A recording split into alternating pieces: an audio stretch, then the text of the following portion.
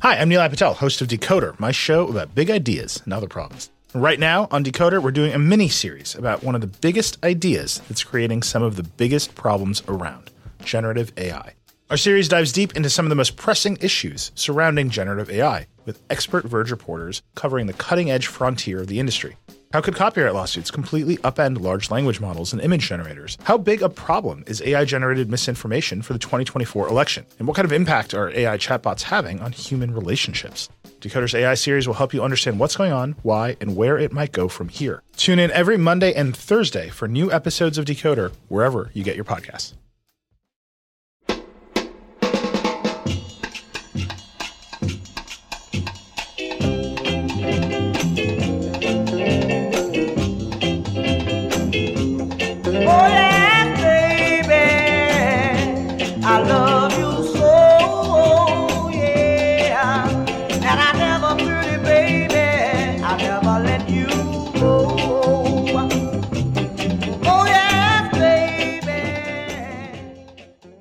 Hi, everyone. Welcome to the Gastroenteritis Blues live on Locker Room.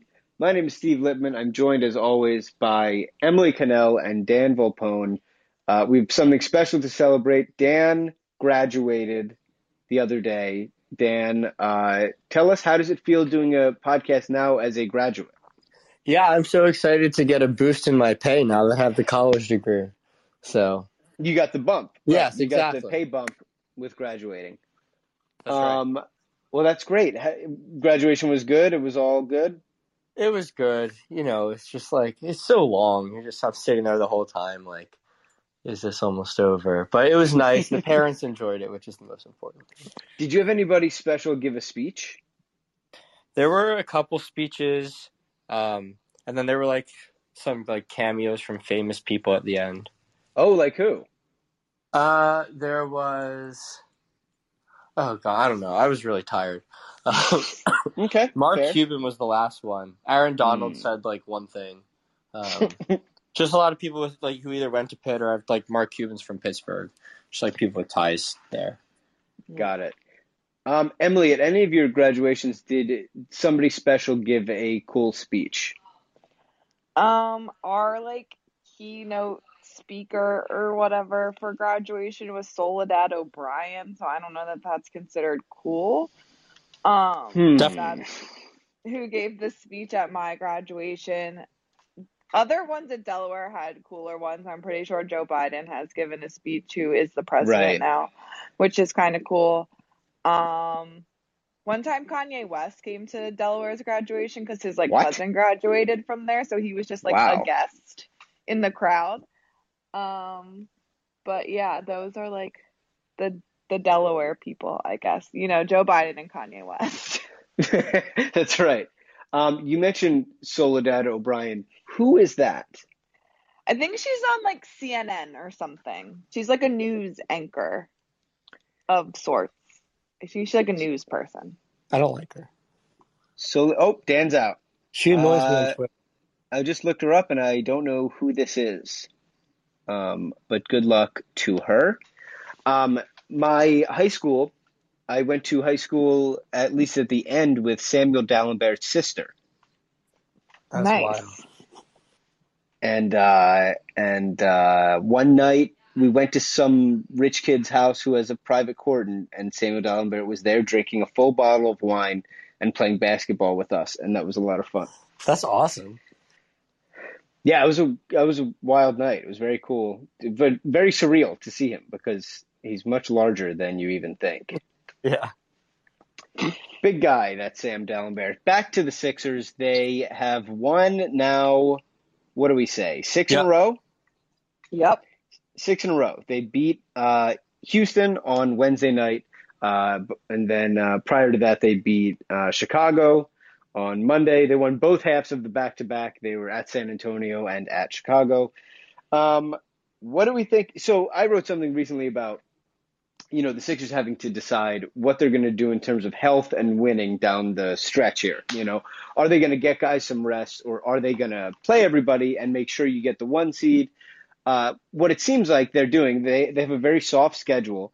It seems like what they're doing is they're playing guys enough so that they get big leads and can win the games, and then resting them and keeping their minutes relatively low whenever they can. But it seems like they're going to play until the 1 seed is wrapped up. Dan, do you agree with this strategy? And how do you feel about, the way that this has been panning out? Oh, I definitely agree. And I think it's, Joel, there was the talk last night, put up those numbers, first to do it in, less than 25 minutes for the Sixers. And, why not? Like, if you get a chance to rest them, of course, do it. But the Sixers are down to a spot where the 1 seed is more important than anything but health. And their magic number's 4. They're 2 games up on Brooklyn. They have the tiebreaker. Both teams have 6 games left.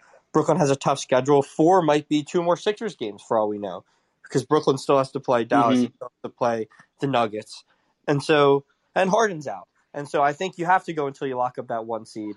And I like that we have this soft schedule, not just a soft schedule, but a soft schedule where the other team's starters aren't even playing, and they're not that good even when they play. So we've been able to get, to coast a little bit, have Joel not play the 4th, have Ben and Tobias not play the 4th. And I think that's basically best case scenario.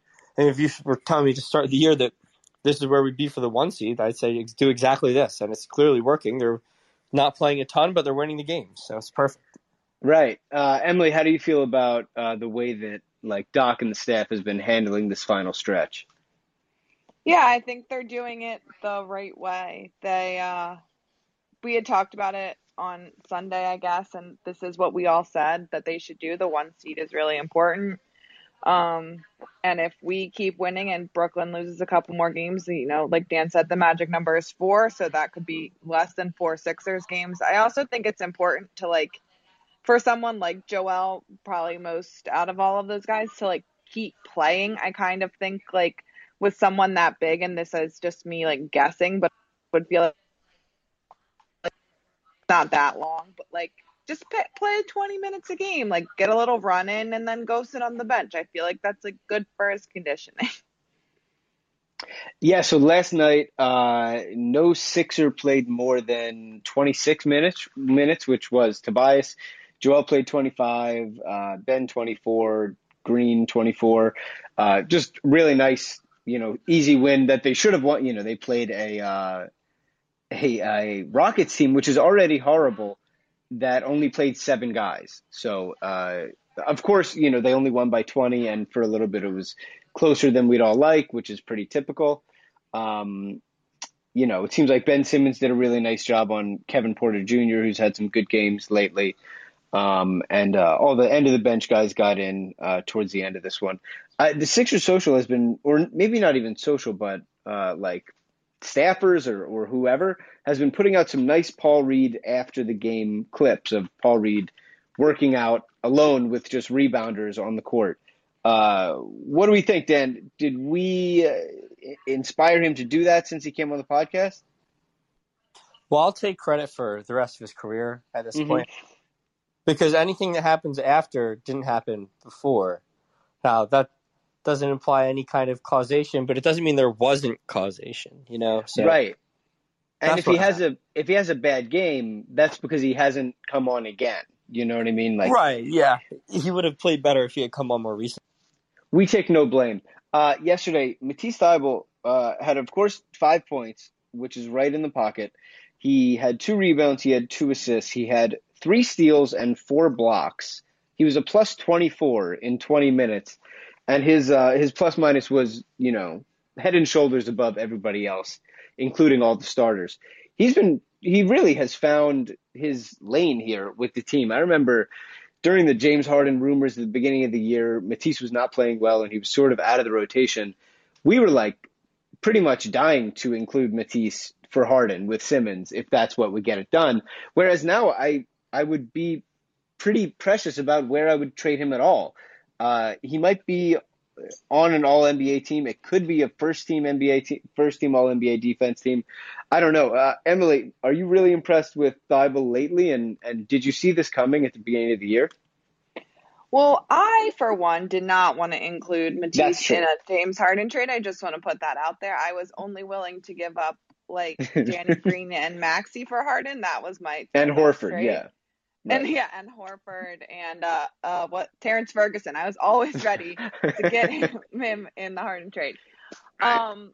But yeah, I'm super impressed with Matisse. I don't know if I saw. We've always known he was a good defender. Like that's nothing new, but I really think that he has taken a leap in the back half of this season that I didn't see coming. I keep like having Sixers conversations with like friends and family, and every single conversation I bring up that stupid, it's not stupid, but the block to steal play. I'm like, did you see that? Like that's the play that I want to talk about with people. That was an unbelievable play. It's just I can't get over it. I watch it like almost every day. It's insane to me. And like for that to happen in him to have like that kind of vision and instincts in year 2, to be potentially on a first team all defense team in year 2, I think it's just really, really impressive. And I think he is kind of like this niche and pocket in this team.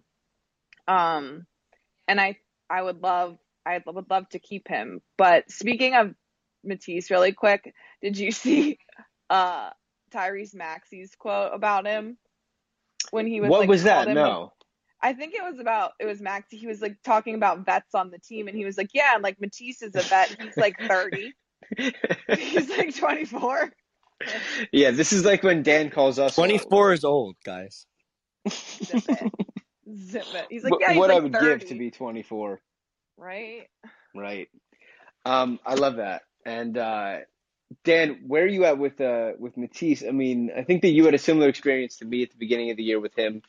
And last year he was up and down. He had a lot of, sort of highlight reel game breaking defensive plays, and you saw his instincts, but he was not all that consistent, and it was hard to rely on him in a big way, even defensively, because he would be found out of position at times.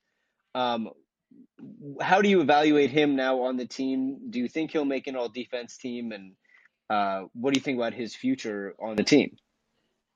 Well, let me start off by saying I would still give basically everything for Harden. I don't care how well anyone else has played. I think that Harden basically went from, it probably still is one of the more hated players in the league after the start of this year, and just people hate how he plays and stuff. And was still like basically after missing all of, not missing, but playing for Houston to start the year, dragging his way into the MVP conversation because he was that good. He was leading the league in assists, although Westbrook now passed him by like 0.2. But he's just, to me, he's that good. But getting back to Matisse, I'm really glad we have him. I didn't see him being, someone I wanted in the playoff rotation when the season started. And it's crazy because it was a short off season, but he is so much better than last year. Like last year, even like one-on-one defense, he really didn't stick well with a lot of quicker guards. And he's been so good on guards this year. I think he's been probably the best defender of guards in the league. I think he probably guards, short, smaller, quicker players better than Ben does. He's so disruptive. He's become one of the best, off-ball defenders. And I've never seen anyone block jump shots like that. It's ridiculous. Offensively, he looks a lot more confident. He'll dribble the ball a bit. If he has a straight line to the rim, he'll drive it. The shot is like, it is what it is, but he's definitely a bit more confident in taking them. So that's good to see. He's been, I think, last year I would have characterized him as like a good and yes, inconsistent, definitely not great defender, and just basically a disaster on offense, especially in the playoffs. Mm-hmm. And this year he's been an elite defender, one of the best, if not the best perimeter defenders in the NBA. And, he's probably still below average on offense, but not a disaster anymore. Right. Well, definitely still below average. I shouldn't say that, but not some like awful, like he's not a liability. Yeah. No one needs to stand near him. I think he's gotten so much better on both sides of the ball, and it's huge. The Sixers need him in the play. Like he's going to have to play, 20, 25 minutes a game. He has to, and he will, because he's that good. They need him on the floor. Yeah, I totally agree. And it's been really cool to see. It's been cool to see him play this well. Let me ask you, do you think, first of all, that he'll make an all-defense team? And do you think that he could possibly make the first team, given that he's playing about 20 minutes a game and off the bench? What do you think? I mean, I think there's Bella. I think he will make an all-defense team. I think he should.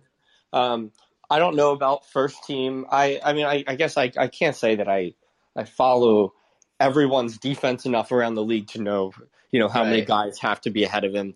But I mean, it kind of depends on your philosophy. Like if you're thinking, even in limited minutes, all the impact metrics show him being one of the best perimeter defenders in the NBA. And just watching him, it's very clear he is. So if you're someone who says, well, it has to be given to a starter, then I guess that's up to the voter. And I don't really know the tendencies of the voters enough to say if he could make first team, but I think it'd be just ridiculous if he didn't make at least second team because he's obviously. Yeah, Emily, what do you think? Are you sure that he'll make a team, and do you think that it should be the first team? I'm pretty positive that he'll make a team because I was just thinking about I mean, obviously on Twitter and things I follow mostly Sixers people, but even national media wise, I can't think of any defender that gets the kind of press that Matisse gets as a guy off the bench. Right. Or just, these plays that he makes that people are look at this kid, his second year in the league. It's so impressive. I don't think it will be first team, although I'm not saying it shouldn't be first team. I just think what Dan said, I just think people are going to gear that more towards starters and also these historically or with a precedent of being good at defense, your Rudy Gobert's, blah, blah, blah, blah, blah. But I would say second team, all defense. And I think that that's probably where, no, I mean, I don't know if that's where he should be, but I think that's where he will end up. And I think that's really impressive.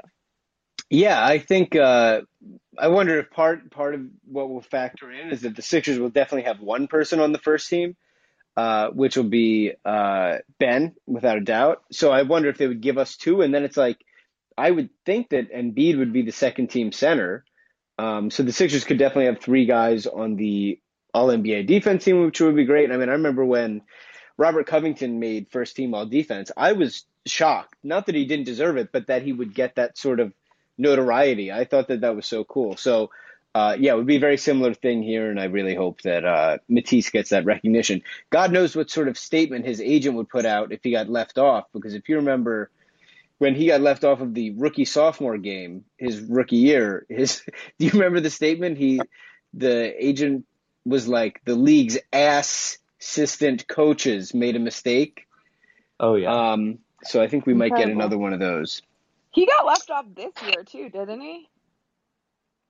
Ooh, I don't know. They didn't play the game, but they named the team. Yeah, he didn't play as much in the first half. That's true, Dan.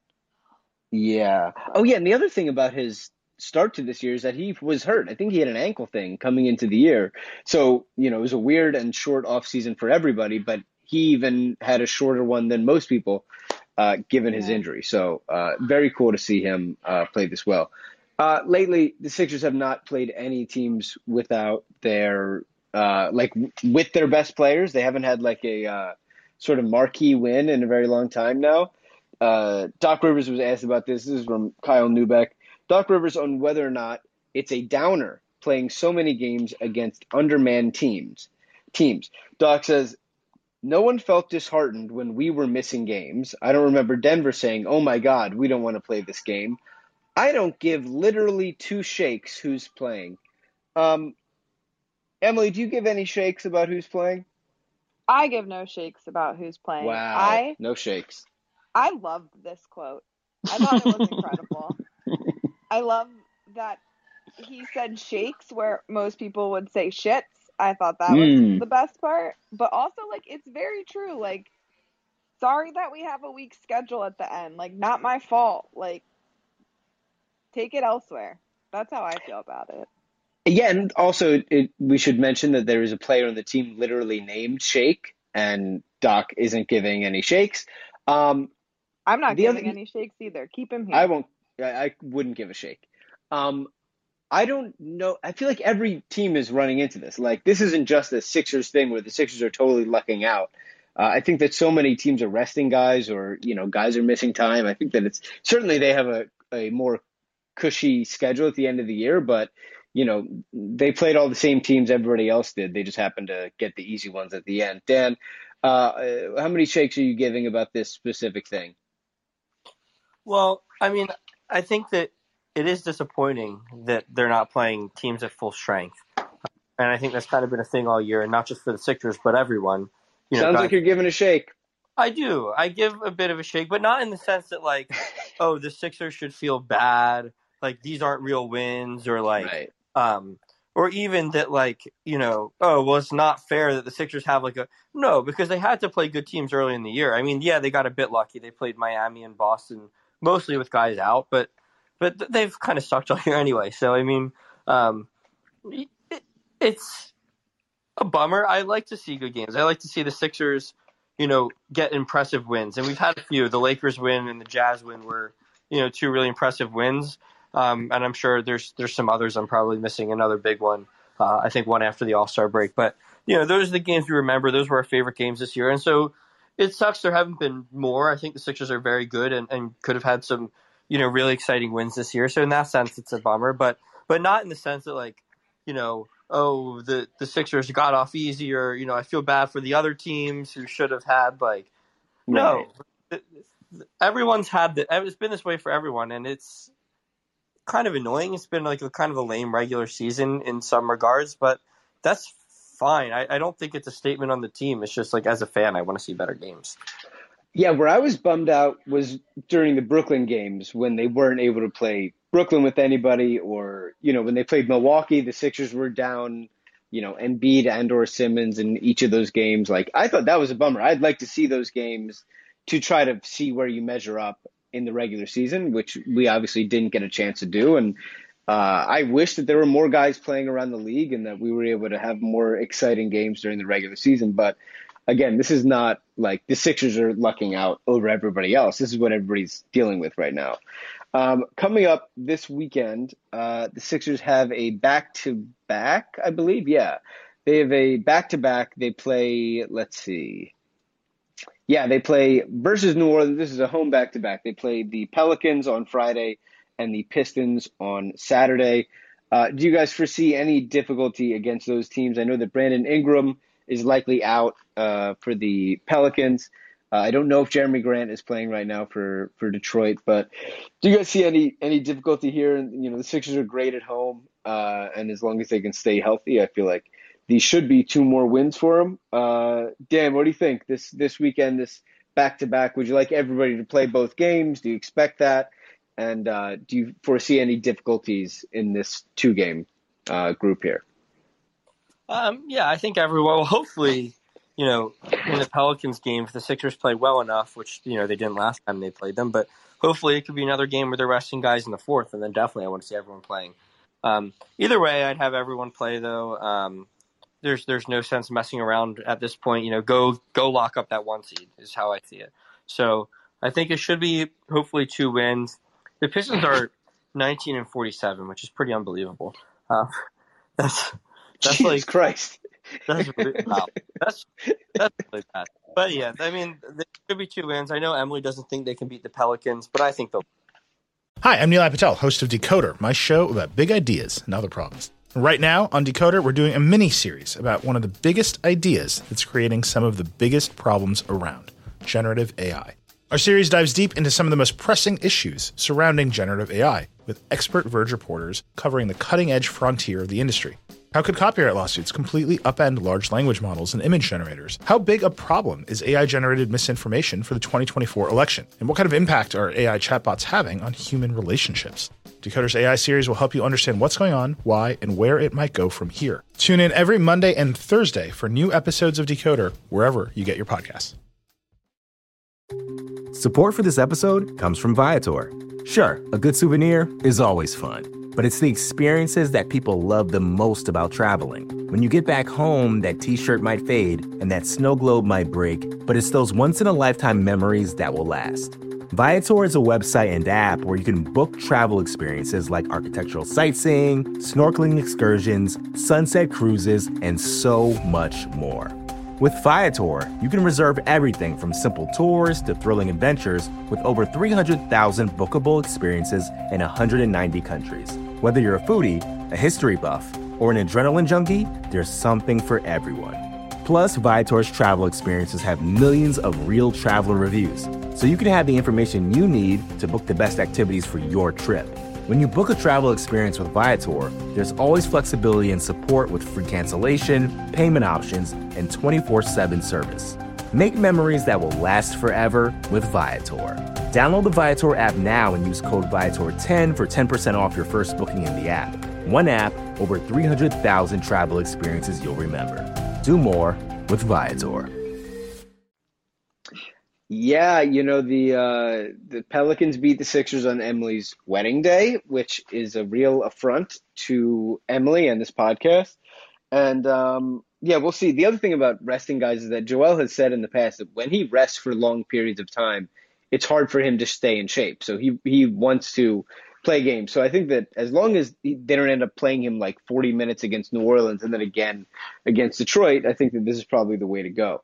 Emily, I believe you picked the New Orleans game as a loss. Do you still believe in that? Well, I didn't believe in it in the first time when I picked it. I'm just trying to get a game up on Dan or something. But out of those two games, I would see the New Orleans game giving them more trouble than Detroit. Right. But I hope it doesn't. I want them to lock up this 1 seed. I don't want to feel like the slight pressure and stress anymore. I want the 1 seed. And I want it to be over with. So I hope they win both. I want them to win both. I'll take the loss to Dan if the Sixers can get the 1 seed. It would be great to rest them at the end of the season. If they sew up the 1 seed, then they can chill at the end of the season and play lots of the young guys, which would be super fun for us. So I wanted to talk about some overarching stuff about the Sixers and about the fans this year. Rob Manoff wrote on Twitter, and a couple of our pals were talking about this as well. He said, there isn't enough hype around this Sixers team. It's kind of sad. In 2001, there was so much hype. Every car had flags. There was Sixer stuff everywhere. It was fun. I don't feel that this year. It feels like more complaining than anything. First question is, do you agree with this sentiment that there's less excitement? And why do you think that is? And do you think it's justified? Dan, I know that you're a big Confederate flag guy. What do you think about the lack of flags lately? What do you think? Why do you do this to me? All right. Anyway, so I'm not a big Confederate flag guy. I was 2 in 2001, so God. I can't really speak to the number of flags because I'm not over 24 and old like Steve. But wow. I think there's a few things here. First of all, no one has seen each other, so it's harder to talk about the Sixers. It's harder to have a group excitement about the Sixers. So I don't really know what this is referring to. I think that it's hard when the stadium's not filled. I also think, there's some other reasons. It's been, last year was awful. There's questions about probably how well this team is built for the playoffs, especially with how good Brooklyn looks. And I think, but here's my biggest thing is who cares? Not everyone has to be optimistic all the time. It's so frustrating. I think Brooklyn's really good. I wouldn't take the Sixers in that series. They could win it, and I would be so happy. And I think if they can beat Brooklyn, they can beat anyone. And, at that point, I feel, give us the trophy now if we beat Brooklyn, and that's right. Great. And I'm all in. I'll watch every game. I'll be so upset when they lose. I'll be so excited when they win. All of that, but who cares what other people have to say about it? If you're complaining about the complaining, you're just adding to the culture of complaining. I don't know. I don't mean I don't want to call out this one guy. I have no issue with the person who tweeted this. I'm just more speaking to a group mindset that it's Sixers Twitter has basically, not just this year, but the last few, even devolved into pessimists versus optimists, and they all hate each other. And it's come on now. You're allowed to be optimistic and someone else is allowed to have doubts. We both want the same outcome. So if you don't see enough flag waving, you go wave the flag. I'm not going to tell you not to. I have my own doubts, but I've had my own doubts all year. I keep them to myself mostly because the Sixers have been great. They've given us nothing but, things to be excited about and things to appreciate. And I've talked about those things. While I still have doubts about certain things in the playoffs, I'm still, really appreciative of how good of a year we've gotten to see. The team has really come together well. They all seem to really like each other. Joel's been MVP level. There's been so many good things, and like, why would I complain that some fans are pessimistic at this point? Like, I appreciate the team. Like, you're also not focusing on that by just getting mad at fans over silly things. That's my opinion. So I wanted to share Austin Krell on Twitter tweeted this. That the Sixers are 25-7 at home, best in the East, 20-14 on the road, which is just unbelievable given how terrible they were on the road last year. That's also best in the East. They're 28-9 within the conference, also best in the East. 538 now projects the Sixers to have a 45% chance of getting to the finals, which honestly seems insane. And that's best in the East, and a 23% chance of winning the title. Again, also wild. Tied for best in the NBA. They've just been so much better than I think all three of us could have foreseen them being.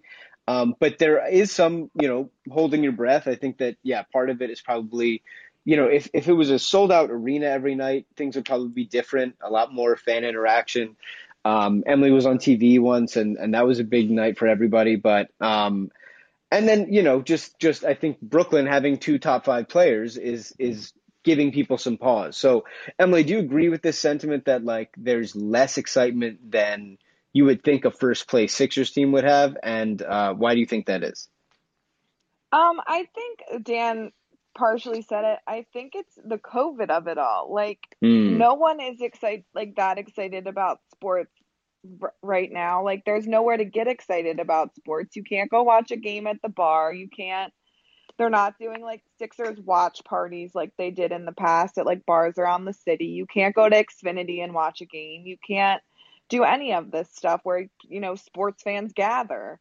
So there's some lack of excitement there. I do have to say that if you get to a game, the energy level in the arena for the limited number of fans that's there is pretty high.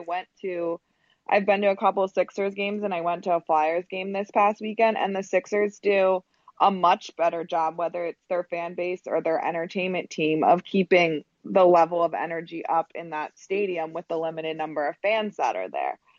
So I would say all that. I'd also say I'm really interested to see what the Sixers their playoff marketing and rollout. Can you repeat that? I think you cut out. You're excited to see what?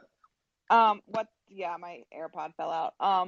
What like the Sixers marketing team does with the playoff rollout and like what they do there. I remember the first season that the Joel and Ben team made the playoff. They had that like hype video with like the flag rolling out of like the windows of an old city like row house. They had all of those murals like put up around the city with the snake and the bell, like that when that whole rollout went out.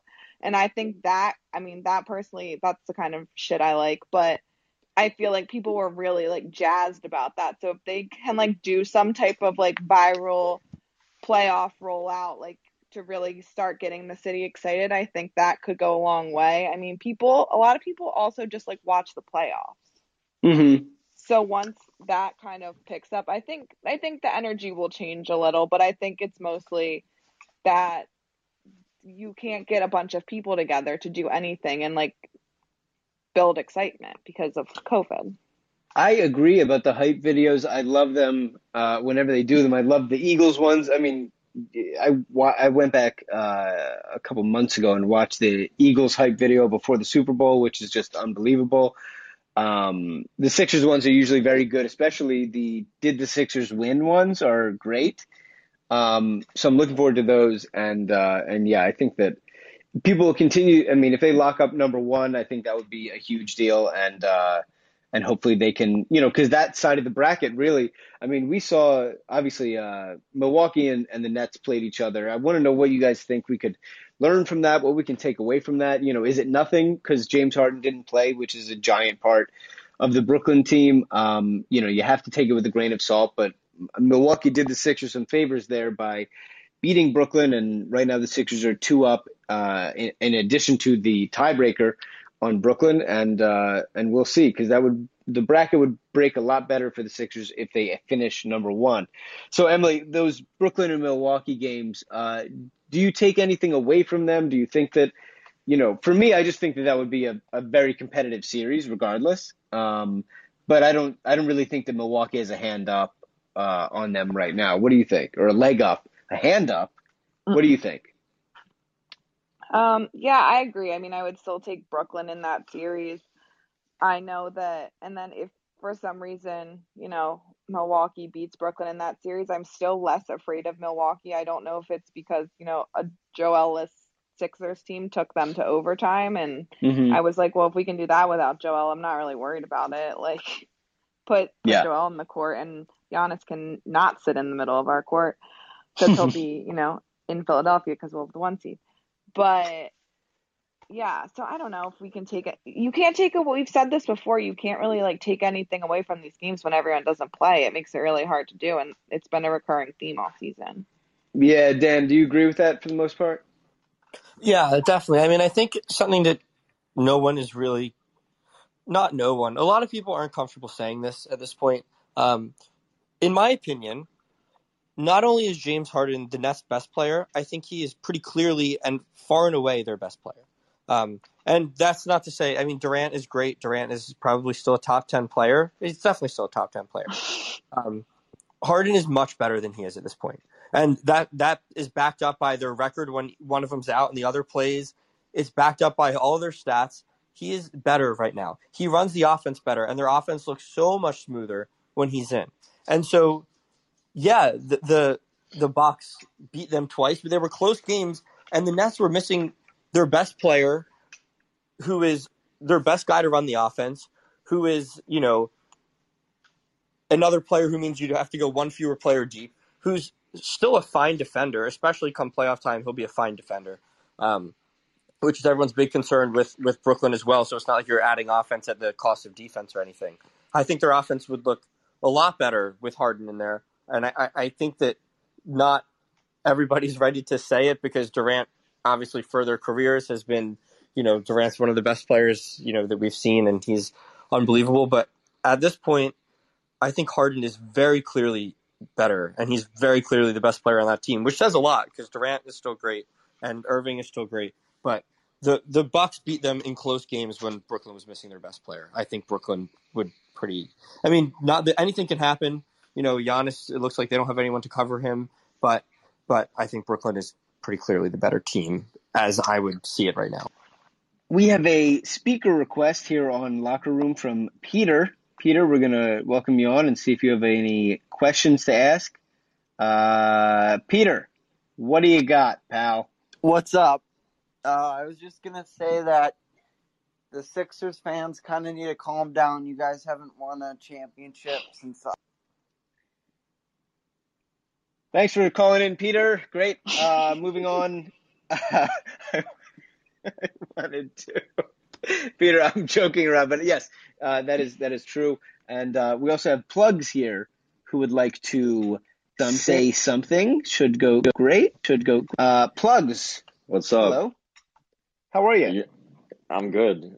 So are you guys just not keeping people up here? Well, we just tried one. Peter was sort of in and out, but I'm getting a good vibe from you so far. What's going on? Well, nothing right now. I'm just like, what are we talking about right now?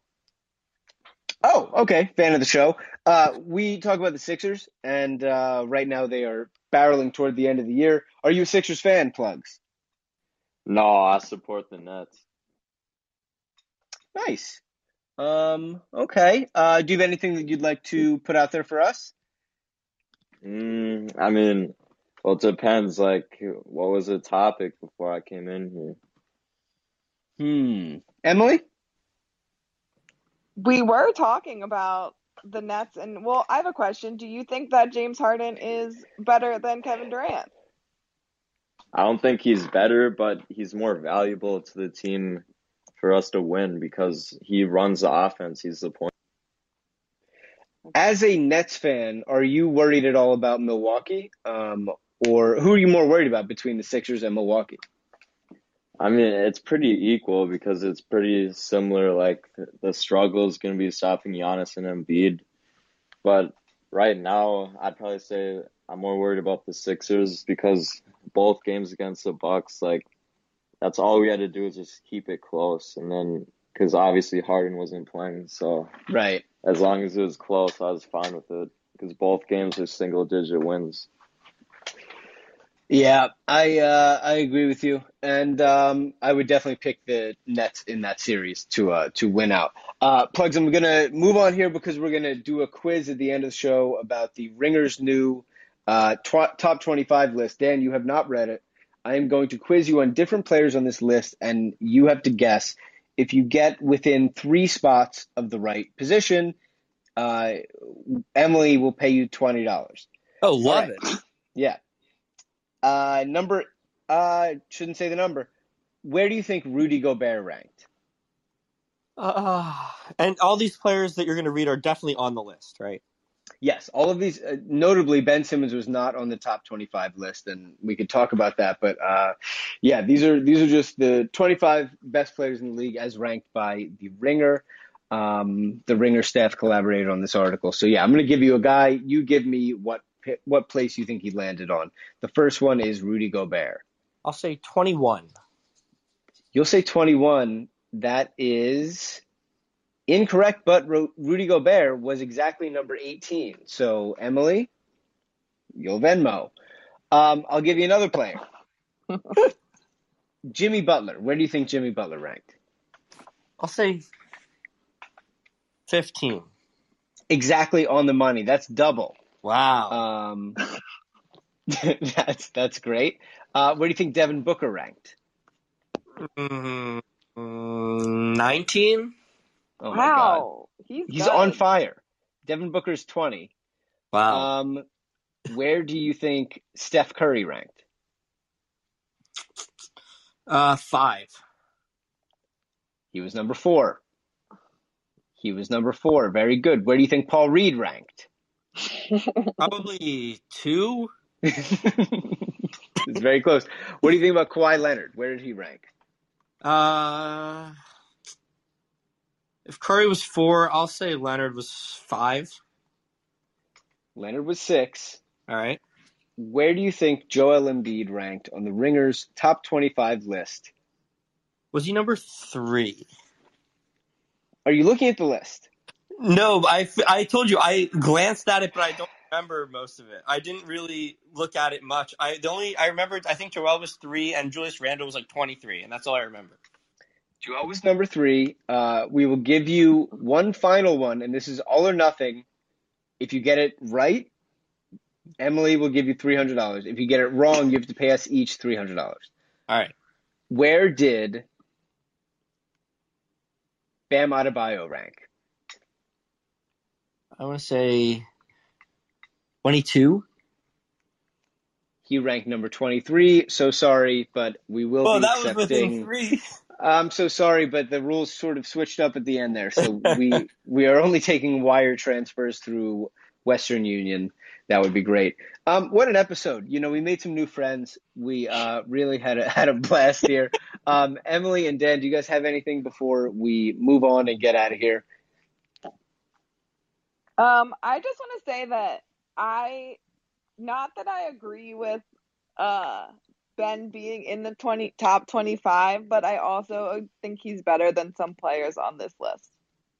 I agree. I think that I agree. I think that yeah. It's hard. I mean, I guess you end up quibbling with like Randall. Randall's had an unbelievable year. It's hard, because Ben has not had his best year. He's been very good, especially defensively, but I'm not sure. Dan, I imagine you're fine with Simmons' omission here.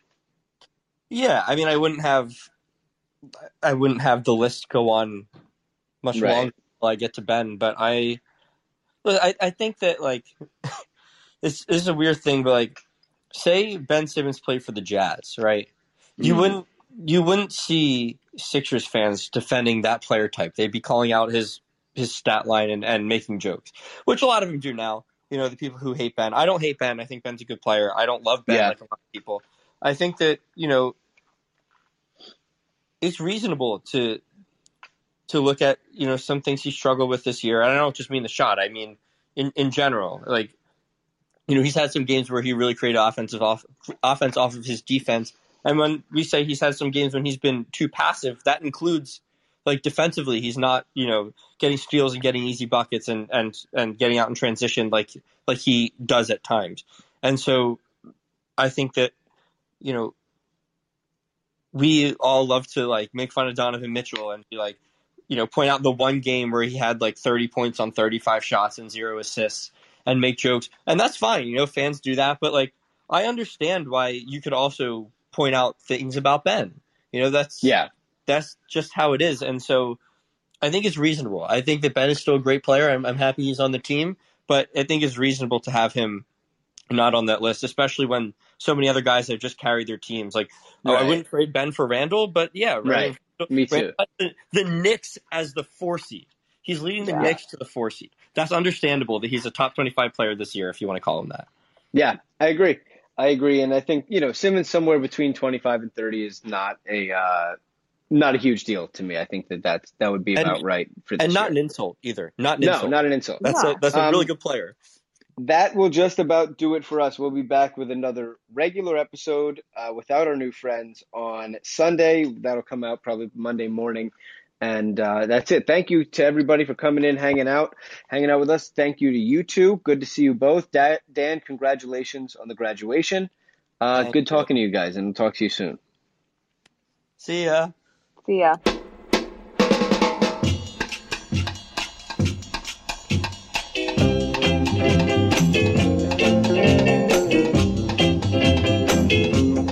Oh yeah, baby, I love you so, yeah. And I never, pretty baby, I never let you go. Oh yeah, baby. Hi, I'm Nilay Patel, host of Decoder, my show about big ideas and other problems. Right now on Decoder, we're doing a mini-series about one of the biggest ideas that's creating some of the biggest problems around, generative AI. Our series dives deep into some of the most pressing issues surrounding generative AI, with expert Verge reporters covering the cutting-edge frontier of the industry.